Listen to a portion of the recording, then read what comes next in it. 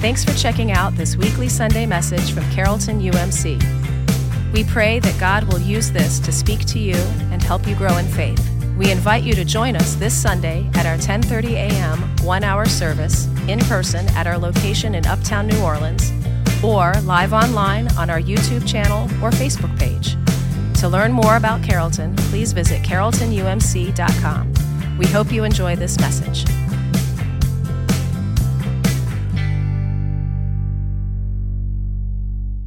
Our scripture this morning comes from Luke. It's not a long one, so it must be a good one. It is Luke chapter 16, verse 10. This is Jesus speaking. Whoever can be trusted with very little can also be trusted with much, and whoever is dishonest with very little will also be dishonest with much. The word of God for us, the people of God. Let us pray. Dear Heavenly Father, may the words of my mouth and the meditation of all of our hearts be acceptable to you in all ways, for you are our rock and our ever-present Redeemer. Amen. So we are embarking now on a end of summer sermon series. So in fact, you all should, every pew has a couple of these on it. It is the real gist of the sermon series. So the 22, and we have a separate slide that we had up for the sermon series itself. It's 22 questions that John Wesley asked. I'm going to tell you where these came from, but you can take these sheets. You don't need to refer to them during the service. There's extra on the table in the lobby. But anyway, these are the questions that we're going to be pondering. When I do a sermon series, there's always a little bit of intrepidation because I'm concerned that I may have bitten off more than I can chew. I mean, sure, I've got probably 2 good weeks of material, but when I promise 7 weeks, do I have 7 good weeks of material? I don't know. But in this instance, I'm pretty confident in the material because it comes from John Wesley, who is the founder of the Methodist Church. Now, I'll be the first to admit that I don't know everything about John Wesley. When I went to seminary, everything seemed like at some level it was like a survey course. Even if we took a whole semester to study one book of the Bible, it always seemed like we were skimming through stuff. Old Testament, 1 semester. New Testament, 1 semester. You're laughing, you know.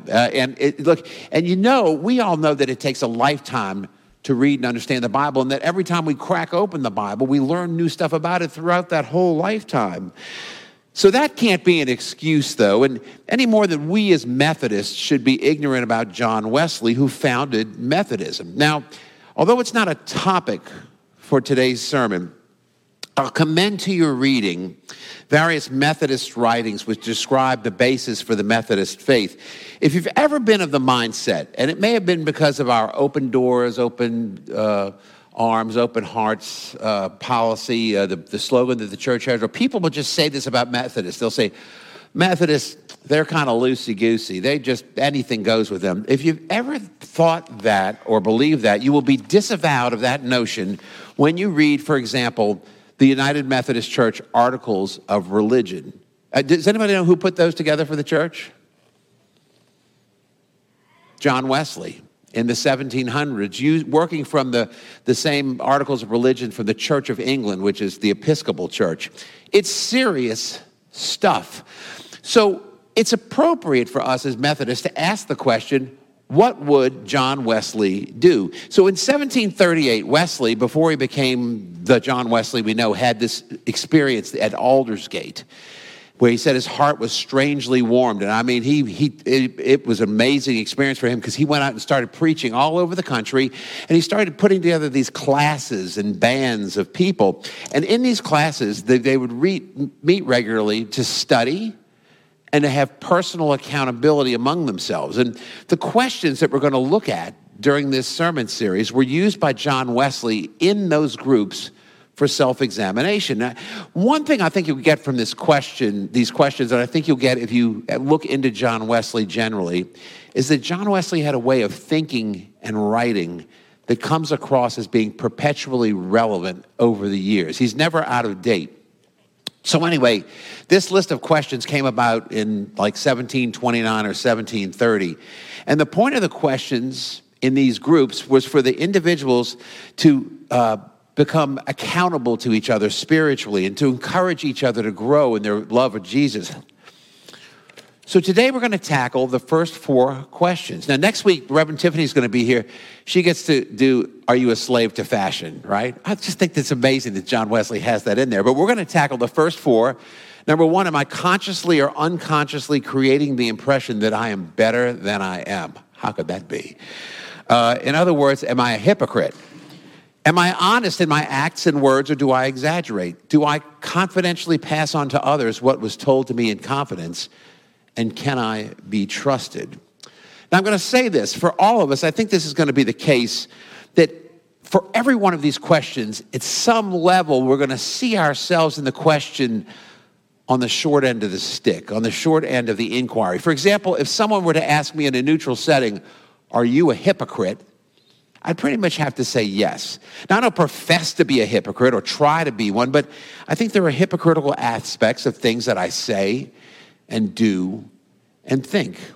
So my request to you is this. When you see these questions, keep an open mind and try not to bow up immediately and have that instantaneous wall put up to any kind of discussion as it relates to you. And at the same time, try to avoid that instantaneous urge to say, well, I may be a hypocrite, but he or she is really a hypocrite. So am I consciously or unconsciously creating the impression that I am better than I really am? In other words, am I a hypocrite?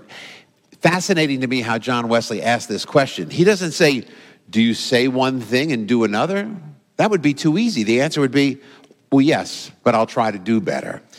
Instead, John Wesley is asking this, are you putting on airs? Are you trying to convince people, whether consciously or unconsciously, that you are somehow better than you actually are at your core?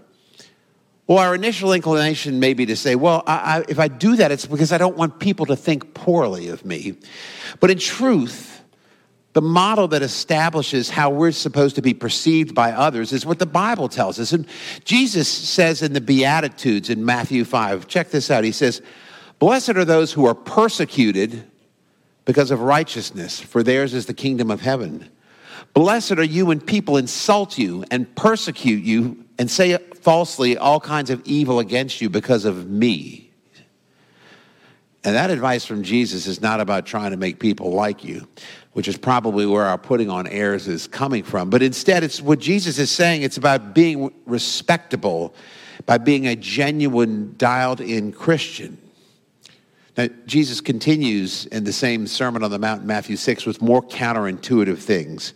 He says, be careful not to practice your righteousness in front of others so that you're seen by them. If you do, you'll have no reward from your Father in heaven. So when you give to the needy, do not announce it with trumpets, as the hypocrites do in the synagogues and on the streets, to be honored by others. Truly, I tell you, they've received their reward in full. But when you give to the needy, don't let your left hand know what your right hand is doing, so that your giving may be in secret. Then your Father, who sees what is done in secret, will reward you. And he goes on to say the same thing about prayer. He says, well, go to your room, close your door, and pray to your Father in secret, whereupon God will reward you. Now, the corollary to all this, where we sort of chip it away at our own need to be hypocrites and hypocritical, is in Matthew 7, where Jesus admonishes us. He says, don't get into a human rating system with other people. You know this one. Do not judge, or you yourself will be judged. For in the same way you judge others, you will measure, and with the measure you use, it will be measured to you. Which leads us to the second question, which I think is a little bit less of an internal conflict, a character issue, but still angles to address this desire we have to create an impression at all costs. Am I honest in my acts and words, or do I exaggerate? Never. Proverbs 25:14 says, like clouds and wind without rain is one who boasts of gifts that he's never been given. Sounds like Harold Hill. According to Scripture, this practice of making things bigger than they are is fueled by a misapprehension of God's order for us. So check this out from 1 Corinthians. Paul says in 1 Corinthians 1, he says, brothers and sisters, he's talking to people who are putting churches together with him. Think of what you were when you were called. Not many of you were wise by human standards or influential or of noble birth, but God chose the foolish things of the world to shame the wise. God chose the weak things of the world to shame the strong, and chose the lowly things of the world and the despised things and the things that are not to nullify the things that are, so that no one may boast before God. Wow. That seems sort of upside down for us, but there's more that Paul says it seems upside down. He says, when people measure themselves and compare themselves with others, he says, they're not wise. Instead, Paul says, you want to boast? Here's the boasting we're supposed to do. It should have proper limits. It should be confined to the fact of our service toward God, which God has assigned to us. In other words, we boast by aggressively telling people that we are children of God and that we have a place in his kingdom here on this planet. So next, do I confidentially pass on to another what was told to me in confidence? Proverbs 11:13 says, a gossip betrays a confidence, but a trustworthy person keeps a secret. There was a fairly closely analogous statement that came out in World War II in the United States that sounds a little like that. You know what it is? I hear it. Loose lips sink ships. The intention was to state, beware of unguarded talk that might undermine the war effort. Now, we typically know when a communication ought to be kept confidential, even when confidentiality is not requested of us. And we know what the other people expect, and we also have a sense of what is the right thing to do. For example, if someone is providing you gossip, they probably don't expect you to keep it confidential, but you probably also know better than to move the information along. The question is, do we guard the information appropriately?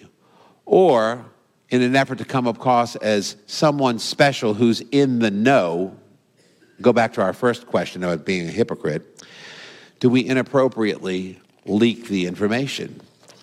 Little did we know that leaking the information in an effort to look cool runs the risk of undermining the war effort, which for Christians is the war against faithlessness and evil and complacency. And so it all comes down to our last question. Can I be trusted?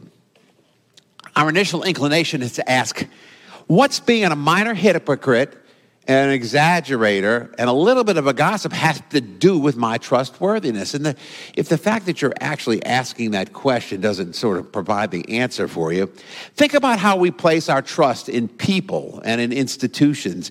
Think about how it's not typically an all or nothing thing, but we usually give out our trust sparingly in little bits at a time. We choose to trust more or less depending on the totality of circumstances we see in front of us. But note that the question here from Wesley is not whether people find you trustworthy, but whether you can actually be trusted. Because if you are constantly putting on airs and exaggerating the truth and spilling your guts about things that should be confidential, your concern should not be what people think about you in terms of trust and whether they think they can trust you, but whether or not you actually are positioning yourself to be trustworthy. You're positioning yourself to be reliable.